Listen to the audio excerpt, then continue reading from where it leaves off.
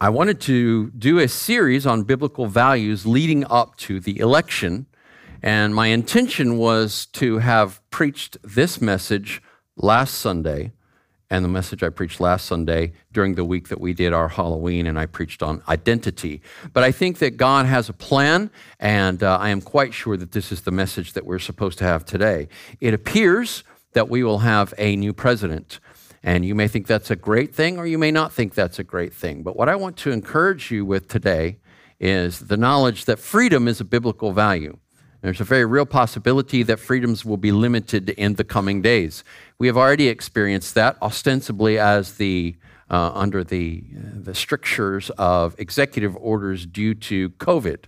Our experience in this church, although anecdotal, I don't think is isolated, and that is that this is not nearly as deadly or as dangerous as we were led to believe. It is certainly not a clear and present danger like the plague or something along those lines. But nonetheless, it is being used to limit people's attendance at church. Fear is causing people to stay home. Now, I'm not saying anything about those who actually have pre-existing conditions that could result in some tragic consequences were they to contract COVID.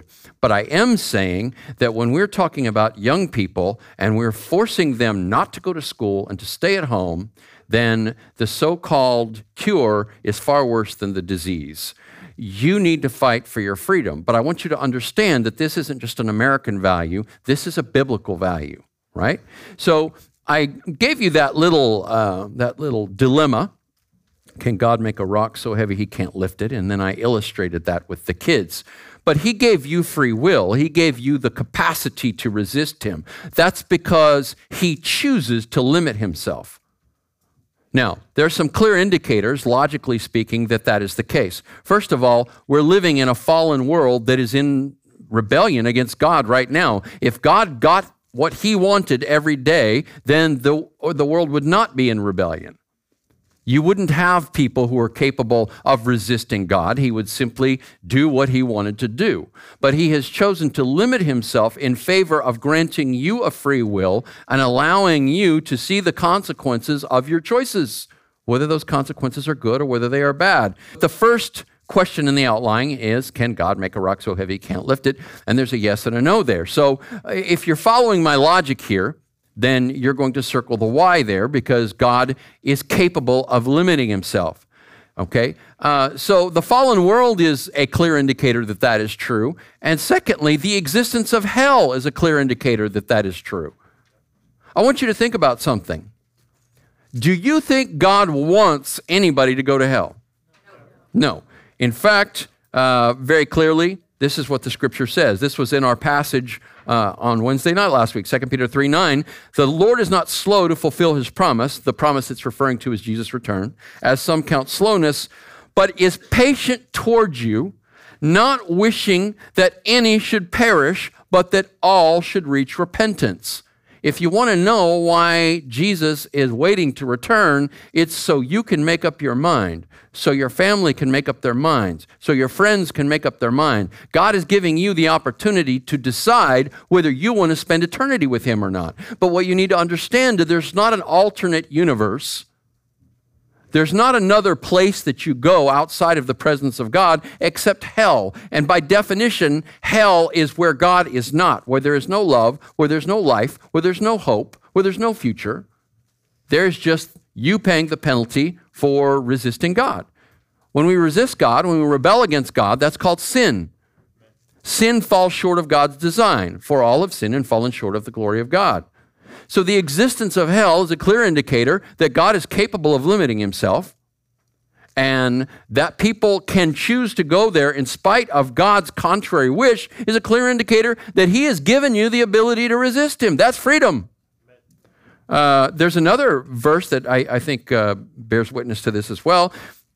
1 Timothy 2:3-6, this is good and it is pleasing in the sight of God our Savior, who desires all people to be saved and come to the knowledge of the truth. For there is one God and one mediator between God and man, the man Jesus Christ, who gave himself as a ransom for all, which is the testimony given at the proper time. He desires how many people to be saved? Are all people saved? then God is not getting his desire. Now, some people think that that's a fault with God, but that's not true. God has chosen for his greater glory and for the purpose of granting you a free will to freely love him, he's chosen to give you the ability, the capacity to resist him. So this is why I say that I believe very firmly that freedom is a gift from God. Number 3 in your outline, God wants you to love him.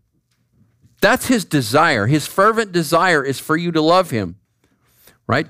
Jesus was asked by a lawyer one time, and this would be a religious lawyer, not one of our lawyers today. But the religious lawyer asked Jesus, what is the greatest law? What's the greatest commandment?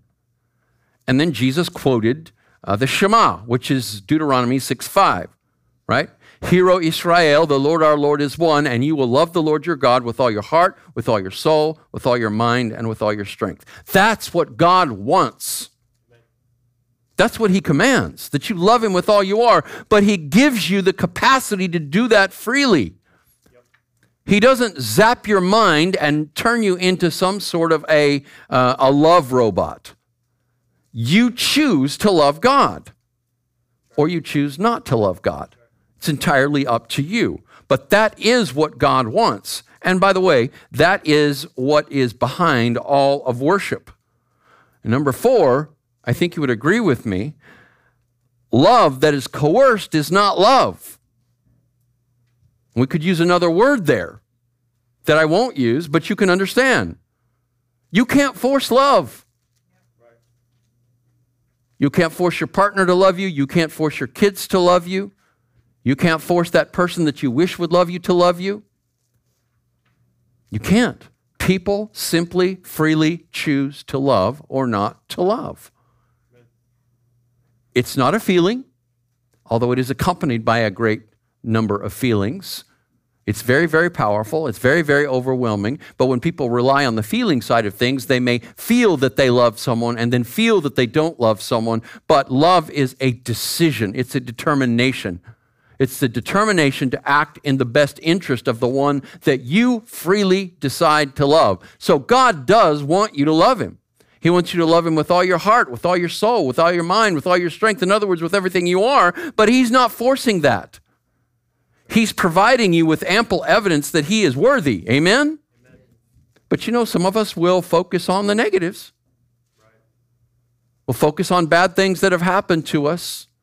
One of the reasons that people give for not loving God or turning away from God may be what us theologians like to call the question of theodicy, and that is, if we have this all-powerful, all-loving God, then why is there evil in the world? Well, I've just given you the primary answer. There's evil in the world because God has chosen to create human beings that are capable of resisting him. They do resist him. They've turned away from him, and they have created a hell on earth, both because of the decisions that they make and because the earth is now separated from God. Not entirely. He still rules over the heavens and the earth via his laws. But you and I need to understand that the world is separated from God, and that's why we see so much evil going on.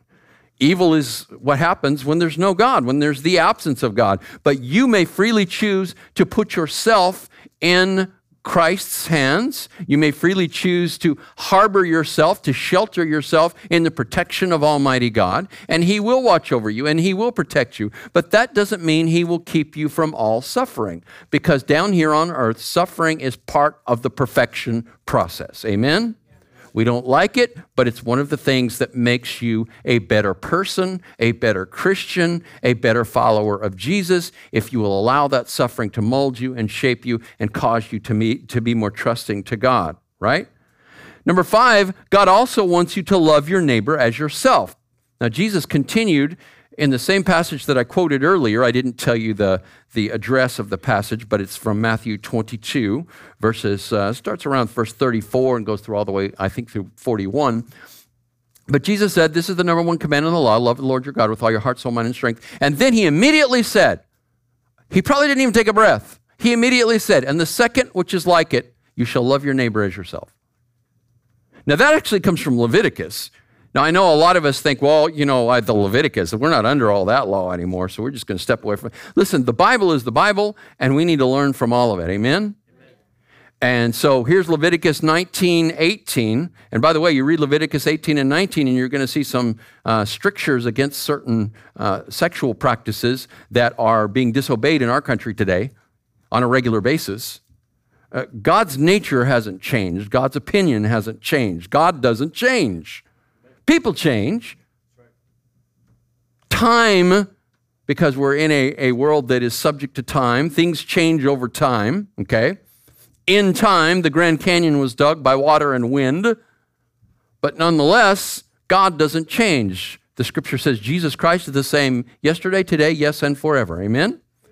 Jesus said, heaven and earth will pass away, but my word will never pass away. The word of God doesn't change because the word of God comes from God and God doesn't change. He is an unchanging God. So he still holds that you need to love your neighbor as yourself. Now, we all love ourselves imperfectly. Some of us are egregious in our sense of entitlement. We think we deserve this and we think we deserve that and so forth, right? Some of us are more oriented towards self-loathing. Maybe for whatever reason you don't like yourself, you don't love yourself. This is why Jesus said, a new commandment I give to you, love one another even as I have loved you. So the secret to healthy self-perspective is to allow God to love you, to allow Jesus to love you, and then love other people the way he loves you, and he loves you unconditionally. He loves you in spite of your frailties. He loves you in spite of your mistakes. He loves you even in spite of some of the rebellion. Really, all of the rebellion, but in the end, the rebellion needs to end. Amen? I need to repent. I need to say yes when God says yes and no when God says no. So, God also wants me to love my neighbor as myself. So now, number 6, I want you to apply this to government and society, right? We must each be free to choose our own path in life, and that freedom must only be limited when it obviously harms or significantly impairs the freedom of others. In other words, you're free to swing your fist until it makes connection with somebody else's nose. You following me here? You should be free. What we have is we have an increasingly encroaching nanny state that is telling us who can work, whose work is essential, whose work is not essential. And unfortunately, this seems to have lined up politically with certain parties. So if you're in California, church is not essential and you're not allowed to meet. You're not allowed to. Stay home until January, until Governor Newsom says you can meet. So you heard one of those blessed people that came from another country and said they wouldn't let us go to church. And here we are in the United States of America, and we're being told we can't go to church. Are you kidding me right now? That's right. What country are we in? That's right. So, what I'm going to say to you, this is God's right to you. That's exactly what the Declaration of Independence begins with. We hold these truths to be self-evident, that all men are created equal and are endowed with their Creator with certain inalienable rights. What does inalienable mean? That means that nobody can cross them or cross them off. God gave you those rights. Life, liberty, the pursuit of happiness. Those are your rights from Almighty God. If God is willing to limit himself and say that you can rebel against him, then he has given you freedom as a gift. And you and I need to have that freedom to freely exercise the ability to say yes or no to God. I don't think that anybody should be forced to go to church. I really don't.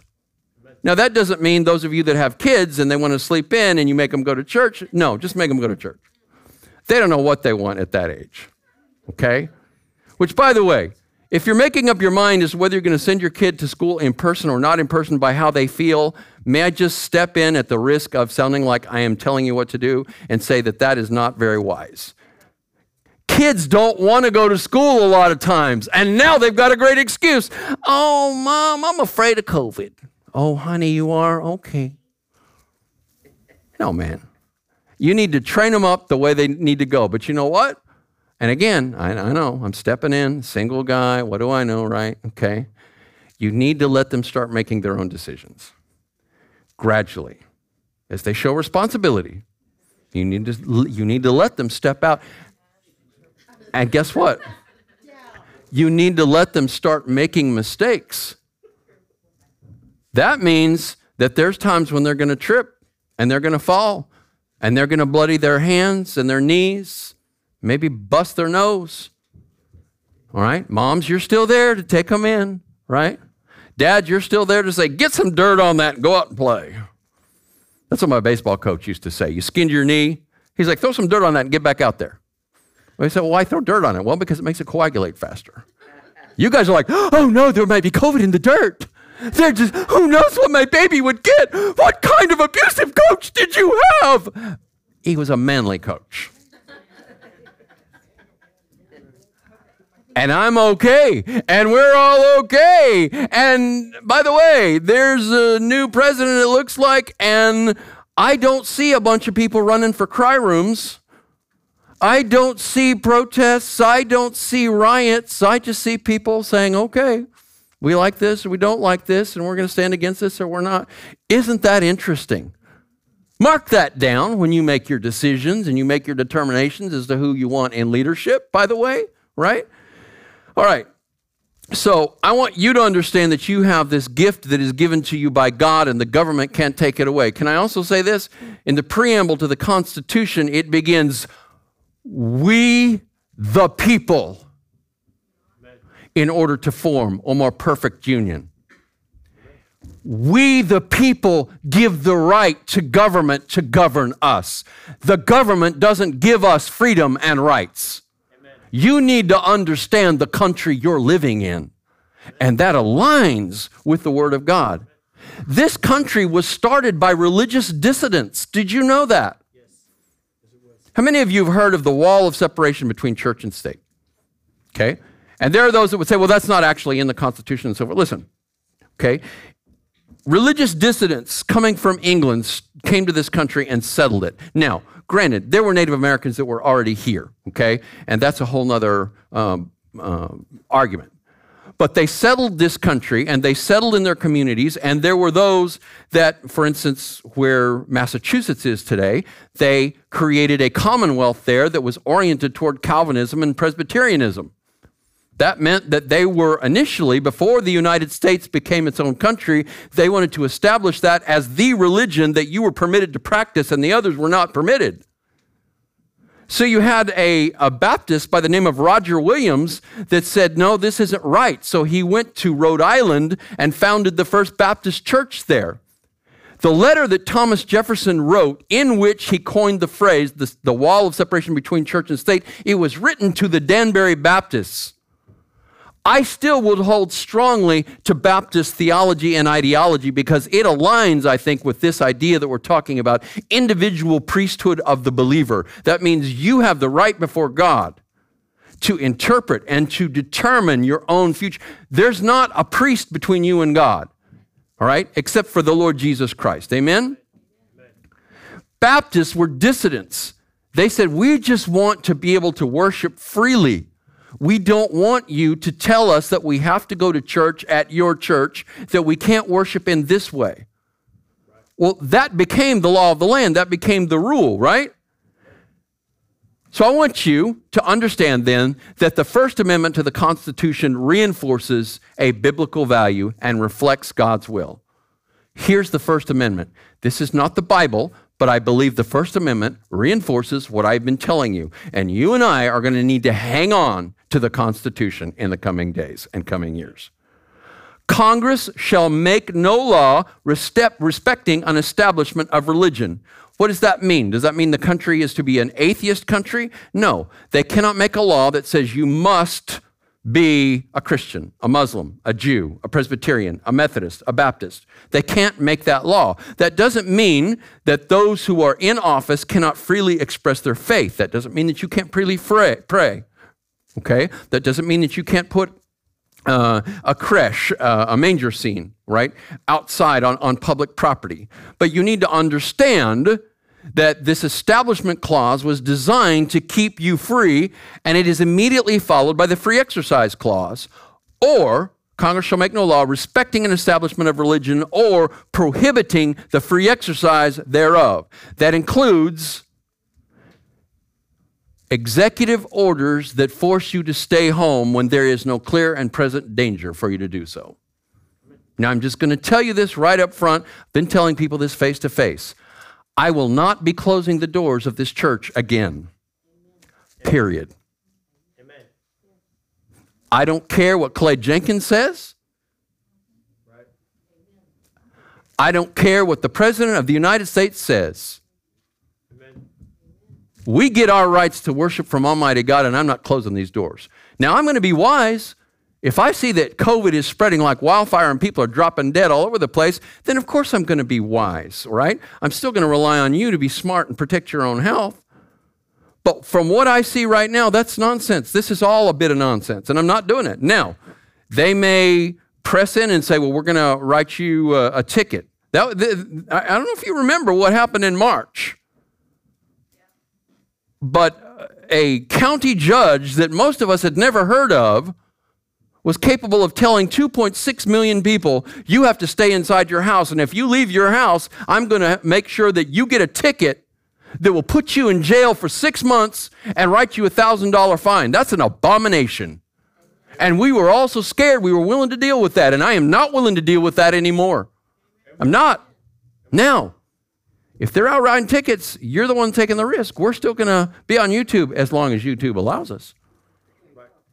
You take a look at a couple of the previous sermons that I preached, and you look at some of the practices on Facebook and YouTube and Twitter and so forth of censorship, and you're going to find that we may end up having to put our service on our own website with our own private server. Now, we can do that. I think fewer people are going to be able to see it. I don't know what's going to happen in the coming years, but I'm preparing you with a message that helps you to understand that the government doesn't give you your rights, and the government can't take them away. The scripture is clear.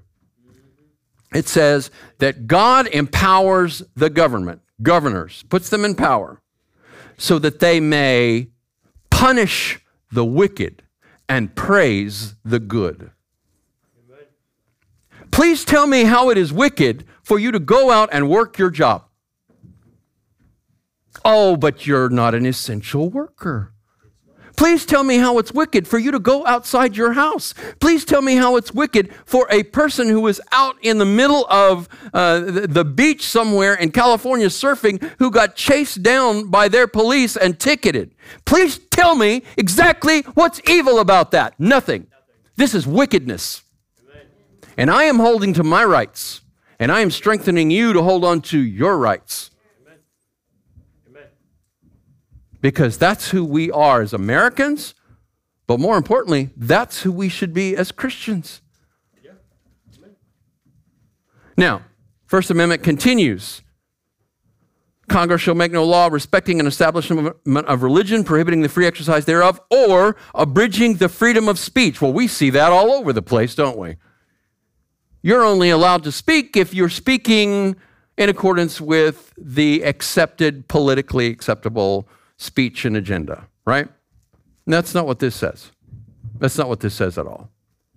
The only way of limiting this, according to one Supreme Court decision, is the kind of speech that would incite some sort of a riot, if you will. And the justice that wrote that decision said, like crying fire in a crowded movie house. Well, that speech is not protected because, first of all, it's a lie and there's no fire and you just caused a huge uproar and you caused a problem. So this isn't to say that you can just say anything anywhere, although we have media outlets that regularly lie to us and they will hold this as their protection. But I'm not allowed to say that homosexuality is a sin. I'm not allowed to say that abortion is wrong, not according to these people. If I was getting more hearers on YouTube, you would see censorship. Okay? But I'm not. So, you know, I'm not somebody that they're worried about. But I'm just telling you, this is what we are granted. This is what God gives us the right to. This is what our Constitution gives us the right to. And I do thank Almighty God that there are at least 6 Supreme Court justices right now that are going to interpret the Constitution as the Constitution and not import meaning into it. Amen. They're originalists. That means they're going to look at how it was originally written and seek to apply it accordingly. And I believe that God put that protection in place because of what we're going to deal with over the next 2 to 4 years. Amen. So the question is, number 8, what are you doing with your freedom? Are you loving yourself or are you loving God and others? As a Christian, I want to align my will with God's will. As a Christian, I want to choose to love God and love people. Now, free choice doesn't mean that there are not repercussions, there are not consequences for that, right? You can go out and drink too much and take drugs and abuse your body, and you're going to be dealing with the consequences of that. Now, I don't know what was wrong with the young lady, but there was a young lady that was carrying a bag and was obviously in a rough place. Walking down the breezeway here beside the church on Friday, I think it was, and she didn't have any shoes on. She was just wearing socks. And those of you that are out there, you might have seen this lady. And she didn't. I kind of half expected her because a lot of times somebody will see you're with a church and they immediately stop and they want something. But she didn't ask for anything. She was just in a zone, man. And she had this bag, this plastic bag. She was just stumbling along. Now, this is not an older lady like that, her body was giving out or something. Like this is, I'm guessing she was probably in her 30s. And then I saw her digging in trash cans out here and actually taking food out and eating that food. She didn't have shoes. Rachel left some snacks up here on the counter that she brought in to hand out. And so I watched her and I prayed as she walked around the square and dug in each trash can around the square. And then she went across the street, and she went into the guitar store over there. I don't know why that was. I was like, oh, maybe she knows somebody in there.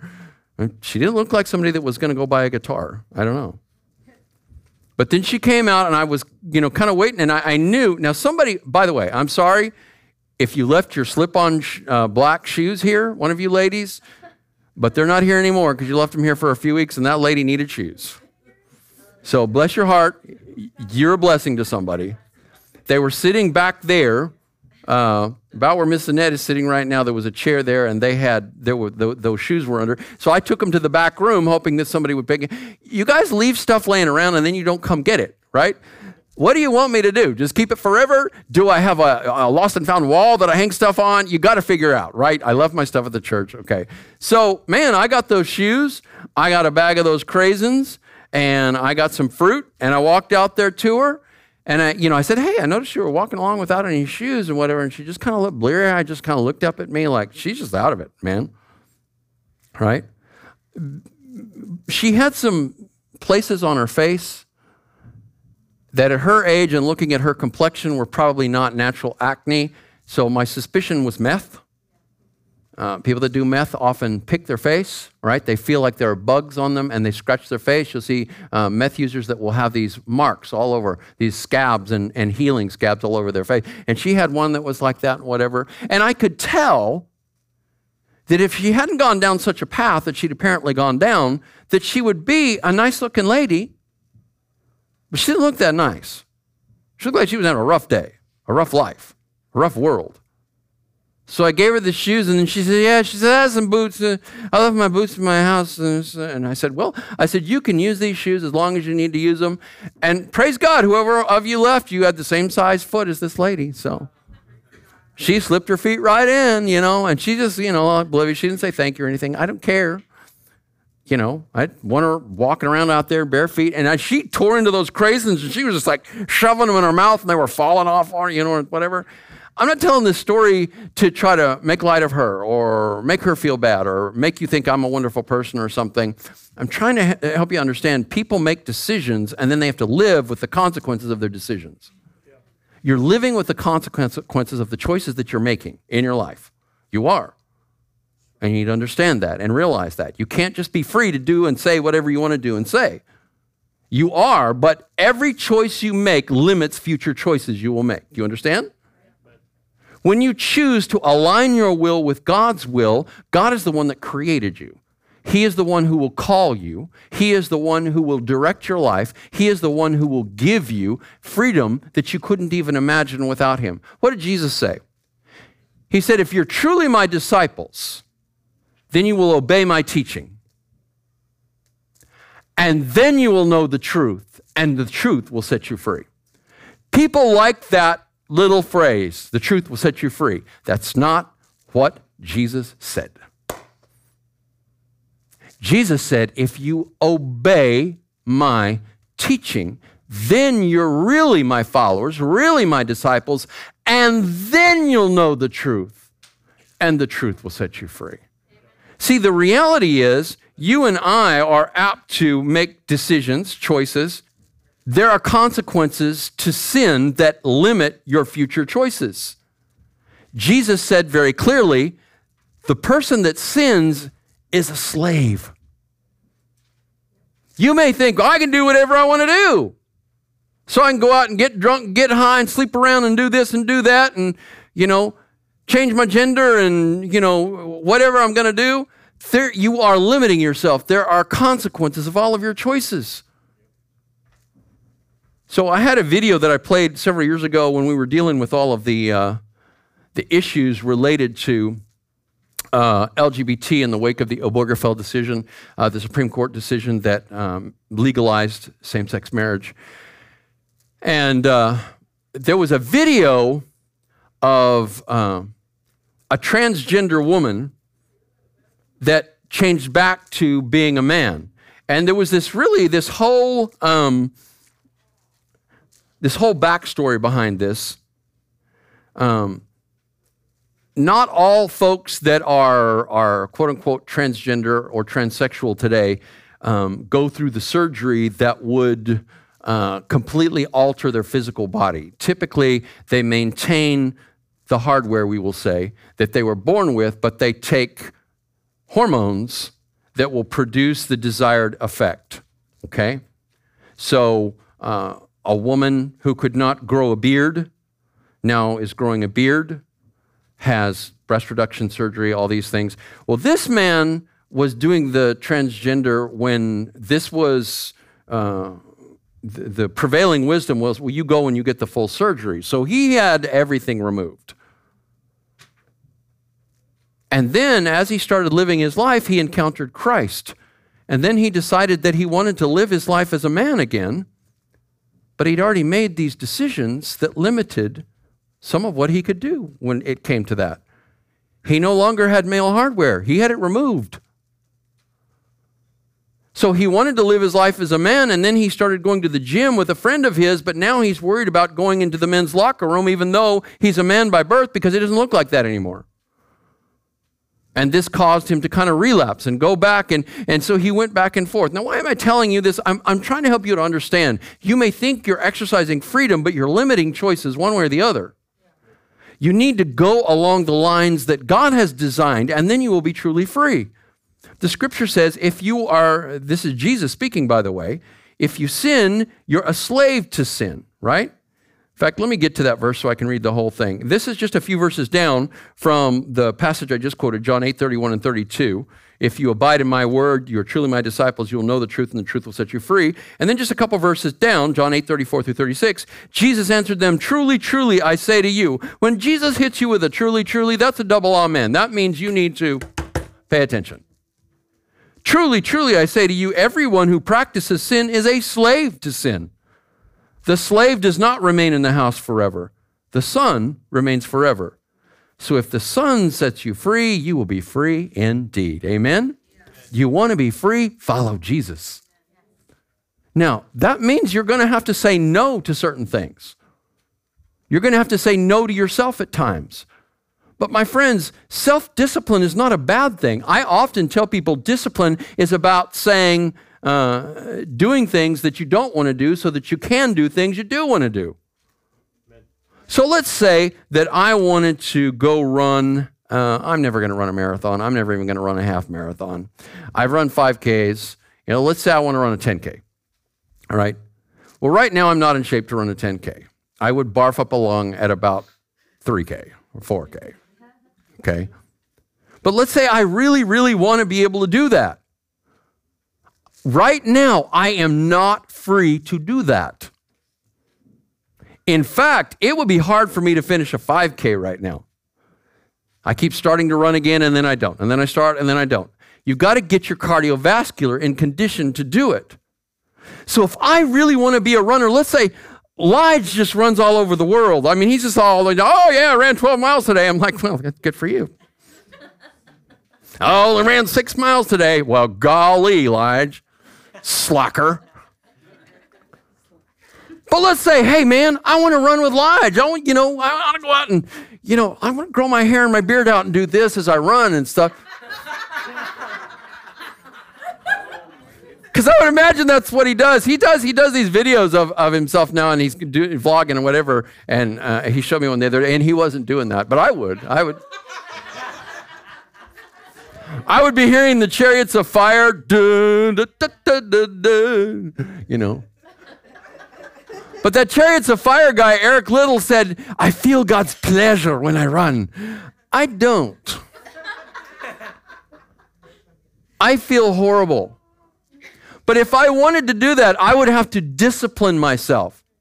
So I got kids in my karate class, and a young man earlier today was saying, he was in my karate class. I said, man, you're really good at karate. I've been doing this a long time, right? So let's say, you want to be a black belt, and you want to do those certain things. You can't by just living your life however you want to live your life. You have to close off certain choices.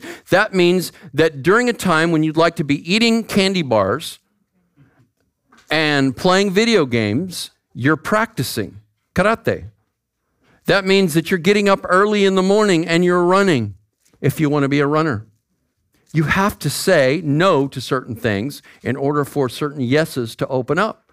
You have to deny yourself. In fact, Jesus said, unless you deny yourself, you can't even follow him. So I'm trying to help you to understand is freedom is not just about choosing whatever, whenever, wherever.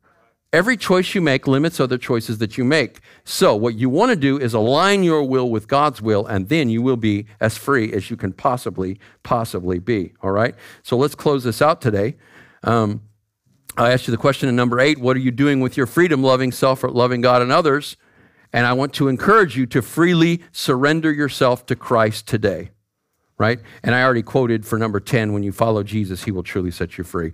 So I would strongly encourage you, I would admonish you, I would challenge you to live your life freely and to say yes to Jesus. And if you've never said yes to Jesus, no matter what your age, no matter what your experience as far as church is, I would encourage you to say yes to Jesus today. Jesus wants to be your Lord, your master. You need to subject yourself and surrender yourself and submit yourself to him.